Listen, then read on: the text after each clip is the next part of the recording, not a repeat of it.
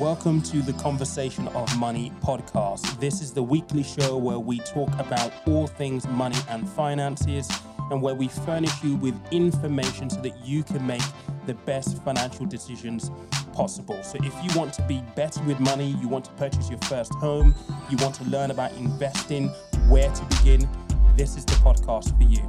I'm your host, Peter Komalafe. I'm so thrilled to have you here. So without further delay, let's get into this week's show. Hey guys, welcome back to another episode of the Conversation of Money podcast. I hope you guys are well. It seems that we're emerging out of lockdown now, and there seems to be a little bit more activity going on. So in fashion of this podcast, we're going to be talking a little bit more about investment in this week's show. And I'm actually joined by a friend and or colleague of mine. He is an investment manager, well, a former investment manager, but he's now a financial planner. So he's got expertise in my field and as a proper investment manager, managing money for wealthy clients. And I say money, I'm talking millions and millions. I'm going to ask him the number in a moment, but we're going to talk specifically about investing in stocks or shares directly. So you're on Trading 212, Free Trade, Robinhood, or whoever it is that you're using, and you're buying shares directly into companies like Tesla, Amazon, because you know what? Those are the companies that are sexy and attractive right now. So his name is Terry Michael. Welcome, Terry. I'm really, really glad that you're here. Yes, thank you, Peter. Yes, I'm very happy to be here, and it's good to be talking to you once more and about some interesting topics. And I hope today's topic the listeners will find very interesting. Yeah, I'm sure that they will, because certainly on social media, if I look at my Instagram and even YouTube comments, there's a lot of people wanting to buy direct stock. So buying Amazon, buying Facebook, buying Microsoft, buying Tesla, all of these businesses. And I'm like, whoa. Just like, you need to know some stuff first. Like, just don't go and plow a load of money in. Like, you need to do your research. You need to understand. And I guess that's where your expertise come in, because you've done this professionally for what? How long were you investment manager for? I think 9 to 10 years. Yeah. Okay, so just about a decade's worth of understanding in terms of picking stocks, managing portfolios for very wealthy clients. Yes. Yeah, I think that's fair to say. Yeah. So this is the question for you, because I know that everybody on this call will be interested. And I think it maybe, I won't say gives you clout, because you've already got clout as it is. You know your stuff. But how much of a portfolio were you managing as an investment manager? Well, at one point I was part of 3 teams, and we were making the decisions on asset allocation and stock picking, and that was around 400 million. Wow, 400 million pounds.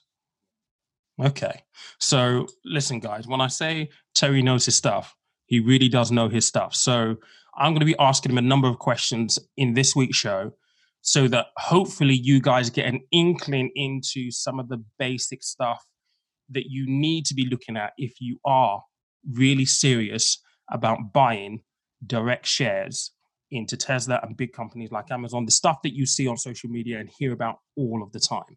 Now, there is a lot more that goes into this than just what he's going to tell you today, because let's face it, we haven't got 2 hours or 3 hours to go through this. We've got a limited period of time.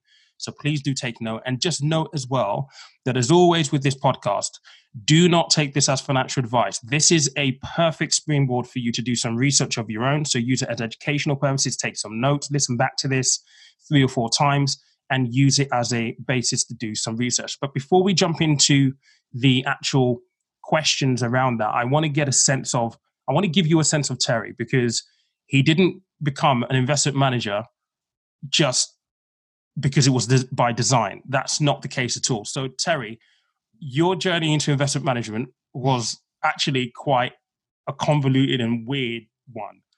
Why don't you just give a very high level view of how you actually got into investment management in the first place? Well, thank you, Peter. Yes. I think you're right there. It was a weird route into investment management. Okay, let me explain. So a lot of people are surprised to hear that my undergraduate degree at university was in medical science. Mm-hmm. That's the first real shocker.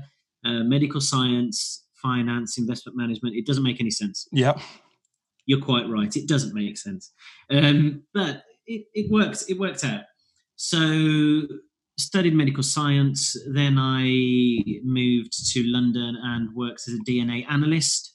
So that is working a lot with the police contracts, and wherever there's a crime, they take a DNA from the scene, and then we would test it in the labs and try and get a result. Was the criminal this person? Was it this person? And match up the DNA. So that's what it was. I soon found that I just didn't think it was an industry that I wanted to be in long term. So that lasted a year. But, the question of what do I do next came whilst I was a DNA analyst. Living in London, very expensive. It was a shock to me because, I'm just a little Birmingham lad. Didn't realise how expensive it would be. And I needed to earn some more money. So I started looking at stocks and shares.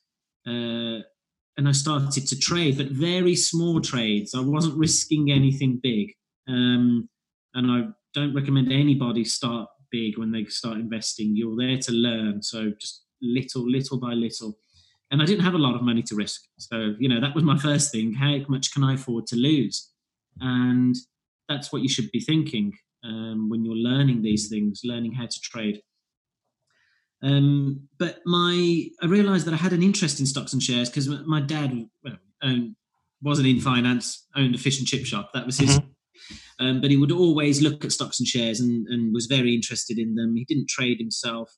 He got professionals to do that for him. But he was always interested in the news, and Bloomberg was on in the background. He always looking at what's happening. And I think it rubbed off on me looking back. But then I thought I was trading in 2008, which was a very volatile year. Yeah, I can imagine. Yeah, that's crash territory. And now looking back, I mean, trading, that was just stupid. I said I wasn't risking a lot of money. It was very small. I'm talking £10, £20 trades just to see what would happen and try and learn from my mistakes. But then I was making some money and more importantly, I was enjoying it. So I was reading the papers and I was reading news coming through. And I was learning about this financial world just on my own. And I soon started to ask the question, hang on a minute, I'm sure there is an industry that I can get to where you could do this for a living. And lo and behold, yes, there is.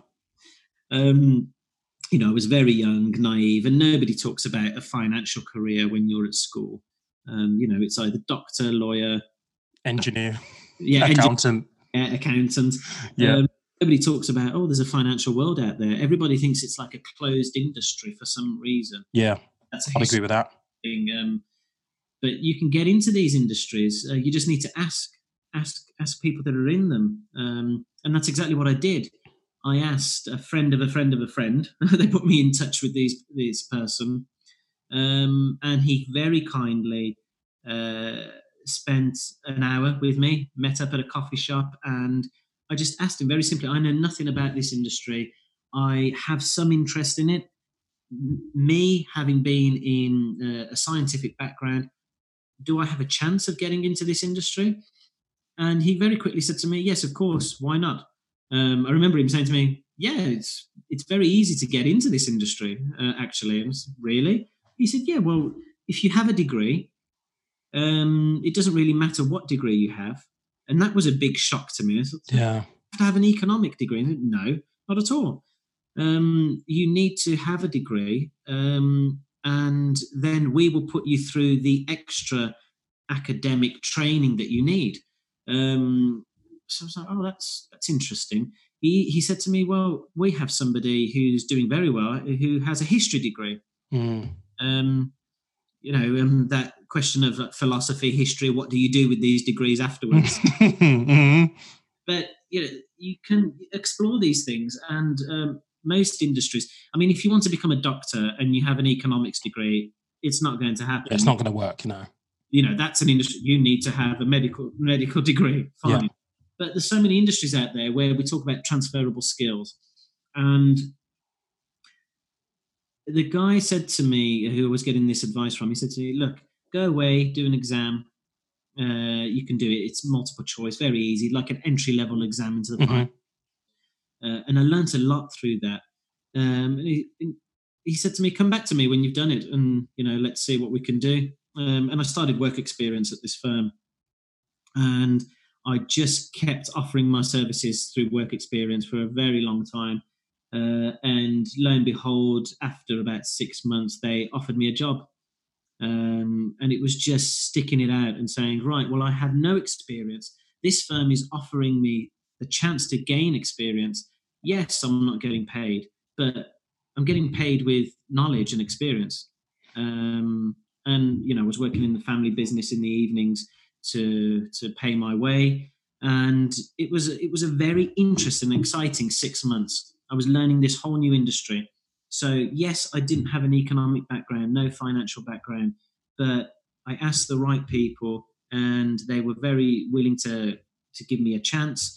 And if you offer yourself a work experience, most firms will say yes, yeah. They will. And don't be disheartened if they say no. Move on to the next firm. Yeah. Just ask. Honestly, you don't ask, you don't get. Yeah. It's not going to fall on you in your lap. So that was my journey into the financial world, and through that, I worked at that firm for I think 7.5 years, 8 years. Loved it, learned so much. They put me through and paid for my master's in wealth management. I became a chartered investment manager, and that medical science degree really helped me in analysing stocks and shares. Because in medical science, it's medical research. So you read journals, you read papers, you read research that scientists have put together, and you make your opinion. You base an opinion on what you've read, and then you carry your research forward. So I've read this, I agree with this, I think we could test this a bit more, and then you carry on with your research based on what you've read. And it's very similar to stocks and shares in investment management. You read people's research, you read sources of information, and you then collate that, and you make an opinion, and you base, why have you bought this stock? Well, I've bought this stock because I read this, this, and this. I didn't agree with that. I agreed with this. This is my price target. That's why I'm buying it. So it's a very similar process. It's research and then action, but you can't take action until you've done the research. Right. And I think you've made some really key points that I want to maybe just highlight a little bit more just for the listeners. So when you're explaining your journey, you use one word numerous times, and that word was learn, right? Learning. It was all about getting knowledge, getting experience when you did the 6 months work experience. And 6 months is that's half a year. I mean, most people don't stick out a work experience for more than like 2 months. You did it for 6, just because you wanted to get the experience, you wanted to get the knowledge, you wanted to learn what it took.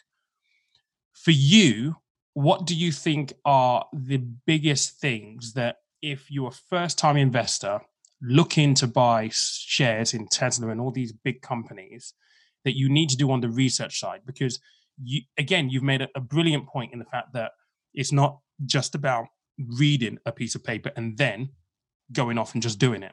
You have to understand and interpret that information as well. So what would you say is the most important thing for anyone to looking at purchasing stocks directly with, Trading 212 or apps like that, or Hargreaves Lansdown? Yeah. First of all, take your time. Do not rush. Rushed decisions are more often than not the wrong decision. Don't be fooled about all this. Oh, you've got to take chances, and it's all Hollywood stuff. It's all what you see on Instagram. Yes, do this today or you'll miss out. No, it's not. Rushed decisions will more often than not be the wrong decision. You need to read. Reading is so important.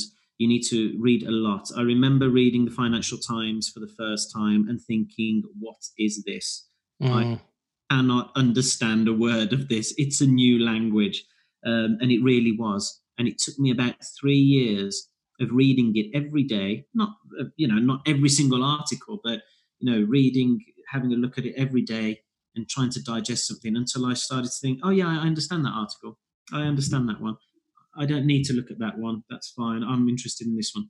Now, and that's a process. You need to educate yourself. And the only way you can do that is just to read and read. And then the next question that people will have is probably, well, what do I read? Mm-hmm. Yeah. I mean, courses out there, and that's part of the journey. Financial Times, The Economist, things like that, things that are established are often good. They're not always right, but more often than not, they can be wrong. And that's the interesting thing about markets. You have to base your opinion and act on what you've read, but you need to read. There's a lot of rubbish out there, and you need to sift through that rubbish. And the only way you can start to develop your understanding what is good and what is bad information is by spending the time, spending the months, spending the years reading. So this takes time. Don't rush into, I need to start trading now because I want to be financially free by the time I'm 25. Mm-hmm. Get out of that mindset. It's not, you don't have to be financially free by the time you're 25. I mean, that's kind of a ridiculous concept in my eyes. You will make many mistakes if you rush these things. Read. I mean, you look at Warren Buffett's. He's the creme de la creme. He's investment man. The investors of this world.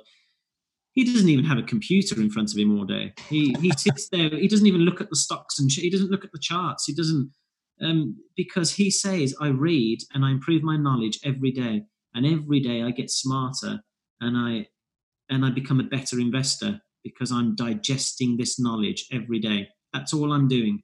I'm just reading and reading and reading, and then I base my decisions on what I've read. I mean, I completely agree with you there. I think my observations from social media are this instant gratification, this, oh my God, markets are down, I need to get in right now. And you said there, don't rush, take your time. That will go against or fly in the face of, urgency that many young people feel to actually start to get invested in the market. But that's in itself is a skill set that's really important when you are researching what stock you need to buy or even purchase any stock, not being able, not just making a decision on a whim, on an impulse, just like that, just because it feels right. Yeah. Don't base your trades on a gut feeling. And, that's gambling. That is gambling. And just because you make it, just because you're not playing poker or roulette and you're saying I'm buying stocks and shares, let's not hide behind the fact that that's still gambling. If you're just going out on a whim and gut feelings, you've become a gambler. Now that is an addiction, and it's not the right path to go down. And in investing, this is why you need to take your time, and patience. Patience is so important. It's important in life, but it's important in, when you're trading and buying stocks and shares. You have to. This is why you research. What's the reason you're buying a stock? What's the reason you're buying into a stock? Well, if that reason is, you have the reason, then you buy it. Okay, that's step one. Now, when do you sell this stock? Well, you sell it because the reason that you bought it has now disappeared. So there's been, the CEO may be fired, or they've started to make losses each year where they were making profits beforehand. So the reason that you bought it was because they were making profits and they had a very good leader, CEO. But those two things have gone now. So if those two things have gone, then your reason for buying it has disappeared. So why are you owning it? Why do you own it? So that's when you sell. But trading each day, what are you basing your trades on? What information has come out that you're trading each day? The most money you're going to make is if you buy a stock for the right reasons and you let that stock take its course and realize its value over a long period of time. Now, and that might hurt the listeners here, because I know a lot of listeners want to make money fast, make money quickly, and that whole idea of long term just kills them to hear it. And they say, no, I've seen this. There's better ways. This person can trade and he makes money like this. A lot of it's false. It's false advertising. So, I think patience is a big one. You have to be very patient and remember why you bought a stock. Because if you remember why you bought a stock, you will know when to sell a stock. Can we just drill down a little bit deeper into that, though? Because I think what you're saying to me makes complete and utter sense. But I just really want to make sure that we get this across so that listeners really grasp what we're talking about here. You talked about the reasons why you're buying or selling a stock, because it isn't just about buying, it's also knowing when to get out. You've mentioned in there because they've got good profits, that's one thing. Because they've got a good leader, that's one thing. What else is there that needs to be considered as fundamental research when you're looking at a company to potentially buy? Yeah, well, let's take a step back. So looking at sectors. So what do I mean by that? So you have pharmaceutical sectors, you have the oil and exploration sector, entertainment sector, so like your cinemas and your Netflix and things like that. Look at the sectors, because sectors change. So recently we've had a massive fall in the oil price for various reasons. The main one being that Russia and Saudi Arabia aren't getting along. Yeah. Really. They're trying to drive the price of oil down to hurt each other's economic nations. So it's very political. But so the oil sector has taken a massive hit. So anything to do with oil has been harmed recently. Any company that's earning money using oil has been harmed. So you take that bit of news that's out there and you look at the sector. Well, I don't want to invest in that sector. So first of all, you look at the sectors. Which sectors do you think are doing well? Which ones are the future sectors? Technology has done very well recently, because I think we're during lockdown, we've realized that we have technology, but we haven't been using it to its full potential. And we're realizing that we're going to base our futures more and more on technology. So that's a sector that people have invested into recently and has done very well. So you look at sectors first. Then you look at the company themselves. Are they making profits year on year? Are they a new company that you don't really know much about? And the only reason you're thinking of investing it into is because people are saying this is the next big thing. Well, they're not proven. They're very new. They're not proven. Do you really want to risk your money? And that's going back to gambling. You're taking a chance. So it's okay to miss the first 3 years of profits. If they're a really good company, then you can invest in year 4, year 5, and you will still make money. I love what you just said there. It's okay to miss the first 1 to 3 years of profits.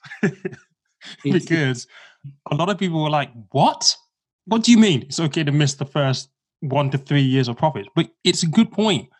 If it's a new business, why would you go in at the ground floor knowing that actually you've got to take a huge gamble because they might not even survive because there's so much competition out there? If they make it through the 3rd year, start of their 4th year, they've got more chance of success. So you're kind of balancing the wheels of fate in your favor because they've come through the toughest period of a business cycle, which is the startup phase. If they get through that, they've got a pretty good chance. So that's a really profound. I like that. But it's so true. People think, I've missed the boat on this one. There's always opportunities. Why do you think we still have a stock market? Why do you think we have companies that have survived generations? Coca-Cola, Disney. It's these companies that are, you missed the boat because you didn't invest on the very first day they opened? Well, they're still making profits. They're still here. And you will make profits if you invest in these companies that will be around forever. We say forever, but for a very long time. That's what you're trying to look for. So why are they here for such a long time? Because their balance sheet. So they look at their profits and they look at how much they're spending each year, just like you do with your bank account. If you're spending more than you're earning, then you will be in trouble. Same with a company. If they're spending more than they're earning each year, then why are you investing in them? There will be trouble at some point. Are they paying a dividend? It's not always the be all and end all, but if they've managed to pay a dividend for the last 10 years and they've kept it at a very healthy level, then it means their balance sheet is good. You know, they've proven that they've got extra money on their balance sheet that they can pay out to investors, which means they're doing well, they're surviving. And that's what you've got to be looking for. Companies that are healthy, not companies that are promising that they will do this and deliver this.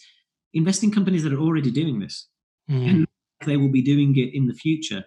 Do they have a good CEO? You know, we touched on that earlier. I mean, that's so important. Is the leader good? You know, things to look out for. Are they making right decisions? Are they taking the company into the right direction? That's another thing to look at. But you are looking for these companies that are going to survive and be there for the long term. Yeah, please. It's interesting that you talk about leaders there, because leaders are very, very important. But I think this is what I say to people all the time. I say, look, there are certain things that are completely outside of your control. And I use Elon Musk as a prime example. Yeah. I mean, if he doesn't go on a show and smoke a spliff, or he doesn't tweet, he's doing something that harms the share price and the business. And those are all things that, well, look, you can't control it. So you've got to be okay with the fact of, look, the share price is going to go up and down. But to your point, if you're buying it for the right reason, none of that matters, because you believe in what the company is either selling, doing, trying to change, salute the problem they're trying to solve. You believe in the journey and the projection and what the company is going to achieve going forward when you commit your money towards it. So those things are important, but the fundamentals are still the fundamentals. Yeah. No, you're quite right. So this is it, and this is where you get so much noise in the media, in the news, and that's, you know, what I would call rubbish. You know, what we talked about earlier, when you read rubbish, it's papers have got to print something every day. So, you know, is it going to be true? Well, that's for you to judge, but it can't all be true. That's in my opinion. So, you know, you read something one day and then you read something the next day. It's something completely different. So you've got to try and filter out that noise and go back to your fundamentals. Is this still true of the company? Is it going in the direction that I thought it was going? If it is, then I stick with it and I hold it. If something dramatic has changed to the fundamentals, as you alluded to, Peter, then you sell it. That's your sell. And quite often, it's something that, you know, I invest for the long term, and I've done that for my clients over many years. I've always been, people take profits. So people will make a profit on the stocks and shares, and they take profits. I understand that. But I ask them the question then, why are you taking profits? And they say to me, because I made money. Okay, let's go back to why you bought the stock in the first place. And they tell me it had a good balance sheet, had a good dividend, pays out. They bought this other company and they're going to expand and it's in the right sector. I like it still, good leader, it ticks all the boxes. So you're taking profit. Okay, but your reason you bought it is still there. Yes. So why are you taking profit? What are you going to do with that profit? Leave it in there. And then other people take profit and say, well, I'm a bit worried about this because the balance sheet's been a bit shaky in the last few quarters and they've made a loss. And the sector, there's been a lot of talk that the sector might be changing and the news towards that sector isn't good. I said to them, so you're taking profits, but the reason you bought it has changed. Yes. Why aren't you selling it completely then? Mm-hmm. So it goes back to your reason, goes back to your fundamentals. If your fundamentals are there, hold it. If the fundamentals have changed, sell it completely. There are so many things that I want to ask you now, because that is such a point. But you mentioned something earlier that I want to ask you about. So I had a ton of people on Instagram specifically when the oil prices went nuts, like below negative, right? I want to buy oil. I want to buy oil. And I'm like, whoa. Like, just hold up. Like, just because it's gone down, you need to know exactly what you're going to do. So I want to speak to opportunities that arise. So news, oil's tanked, it's in negative territory, first time in blah, blah, blah amount of years. What are the key things that people need to remember in that kind of example, specifically with oil, in terms of, right, should I be piling in here with everybody else, or should I literally just be holding fire and then seeing what happens and then make an informed decision? Because again, it comes back to impulse. Negative. Oh, there's got to be loads of money to make. I'm going to get in, but you don't know what you're getting into. So what are some of the key indicators in that kind of example that if you were investing for a client, you would have been looking at straight away?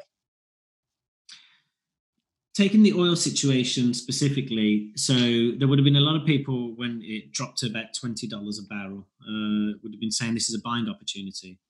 And then, the next few days it dropped to negative figures. So again, they would have been saying it's a buying opportunity. But they're basing that buying opportunity on because it's dropped 80%. Mm-hmm. So it can't drop anymore. Well, it showed us that it did drop more. So that's wrong. You go back to why is it dropping? Well, there was a political situation between Saudi and Russia, and no one was looking like they were going to back down. They both depend a lot economically for their nations on oil, exporting oil, and they both wanted to damage each other's economies. It was a political game by politicians. That's what it boils down to. When you're seeing politicians getting involved in economics and things like that, you stay clear because you don't know how far they're going to take this game, because it is a game to them. Because I think you kind of get ego in there as well. Well, who's got the biggest proverbials, really, to be honest? For other reasons that, as investors, it's out of our remit. You look at it and you think, well, what am I basing my purchase on? I don't know what they're going to do tomorrow, these politicians. They're going to change this. They're going to go down this route, which will send the share price down further. You're taking a massive chance. You're not. What do you base your fundamentals on? So what you're basically saying there is, don't listen to the noise. Focus on the fundamentals. Always forget the political stuff. Forget all of that other nonsense. Focus on the fundamentals. Exactly. And if all of this noise is clouding the fundamentals, then basically stay away from it. Yeah, it's too much risk. And you probably, listeners will be thinking, oh, well, you're not a risk taker. No, I take risks where I've measured it, the risk. And I've said, well, this is a good company. I am going to put a lot of money into this stock and I'm going to keep it there for a while. That's my risk. That's, that's risky in the investment world. Putting 30% into one stock is risk. That is. Yeah, well, this is the thing that I always say to people, though, right? In the investment world, you do not go and take uncalculated risks. Every risk, you're in the business of risk, but risk management. You're making a calculated decision. You're taking a calculated risk to get an assumed outcome. You're not just going in blindly, all on red. No, you're looking at data. You're looking at research. You're looking at all of these things to decide, okay, the best way that I can make the return, given what I know across all this information that I've looked at, is to do X, Y, and Z. And you professionally execute that to get the return that you hope for in the future. Whilst there are no guarantees, you do everything that you think you need to do in order to achieve that return.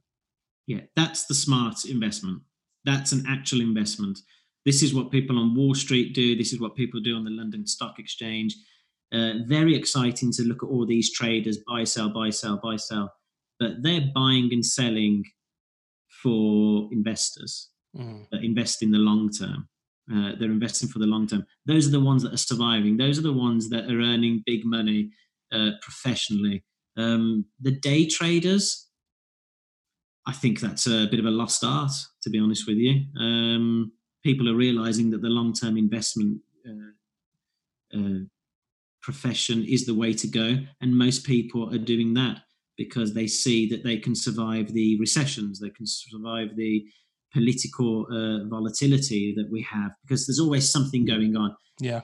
The day trading is, yes, there's lots of people that do it, but it's more gambling in my eyes. And I think that, most people would agree with me. I think it's a very difficult game. Yeah, I don't know whether there's a shift on social media coming, but I think that younger people got tired of being told that they can invest money and, 300 quid will turn into 10 grand in like a week or 2 weeks or a month. I think they're slowly coming out of that phase, and they're slowly coming to the realization that actually the long-term view, building wealth over time, is what's important and not that instant gratification. And I say that because I have an investment course, as you know, and going through the investment course with a ton of people over the last maybe 2-3 weeks, they're like, yeah, I want to build for the long term now. And that is music to my ears, because that's what it's all about. We always talk about start whilst you're young. If you're in your 20s, like, start putting some money away, small amounts, often, regularly. You're going to thank yourself when you're 40, and it will hit you just like that. It will come round just like that, and you've got a portfolio of 100, 200,000 pounds, depending on how much you've invested over that period of time. But I think they're slowly coming out of that cycle of, quick money. This is going to turn out and produce income for me over a 3-month period of time, and they're understanding that they need capital to get themselves going, and patience. I think that's very hopeful for someone who works in investments and finances to hear that, Peter, that the young people are changing their mindset, because it's very worrying for people in my industry to look at young people who are looking at investing, and they're being fed a lot of rubbish. They're being taken for a ride, and that's the thing that I hate to see. Right. And they, don't, I hope it's not patronizing, but we've all been young and we've all been taken for a ride at some point, and we just wish we could tell our younger selves, no, that was rubbish. They're selling you a pipe dream. It's not real. So for you to say that you're seeing younger people saying, I want to invest for the long term, that's music to my ears, because that is the right way to do it. Seen it. I've seen it time and time again. It's slow and steady, patience, regular contributions, sticking to your guns on investments and taking the slow journey. And all of a sudden, as you said, you reach the 40s, you reach your late 30s, your 40s, and wow, I've got so much money. Now I don't need to work. Mm-hmm. Great.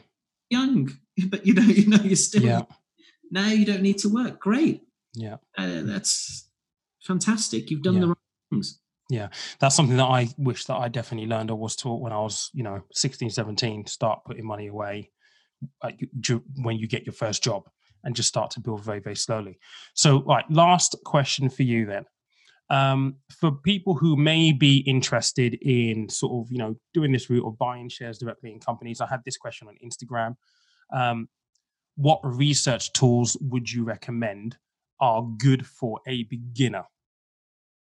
And that may be a bit of a difficult one to answer, because I know that there are research tools out there that give you a ton of information, and you need to be able to actually understand the information they're giving you. So are we talking news sources, things like that? News sources, anything at all that, first-time investors can use to kind of get their knowledge and to be able to do their research to inform their decision to buy a share. Yeah, of course. Okay, so there's two things here. So in the investment world, I say it as if it's like a closed shop. It's not. So you need to understand the language. So read articles on the Financial Times. There's another great website, Market Watch. That's a good one. That's more US based. So that is a US website. The Economist is very good. It gives you an all-round view of what's happening in the world, which is very important because we're investing global markets. Mm-hmm. But the other thing to do is, and this goes with whatever you're reading, so you start to read these things and you don't understand what they're talking about. You don't understand a particular word.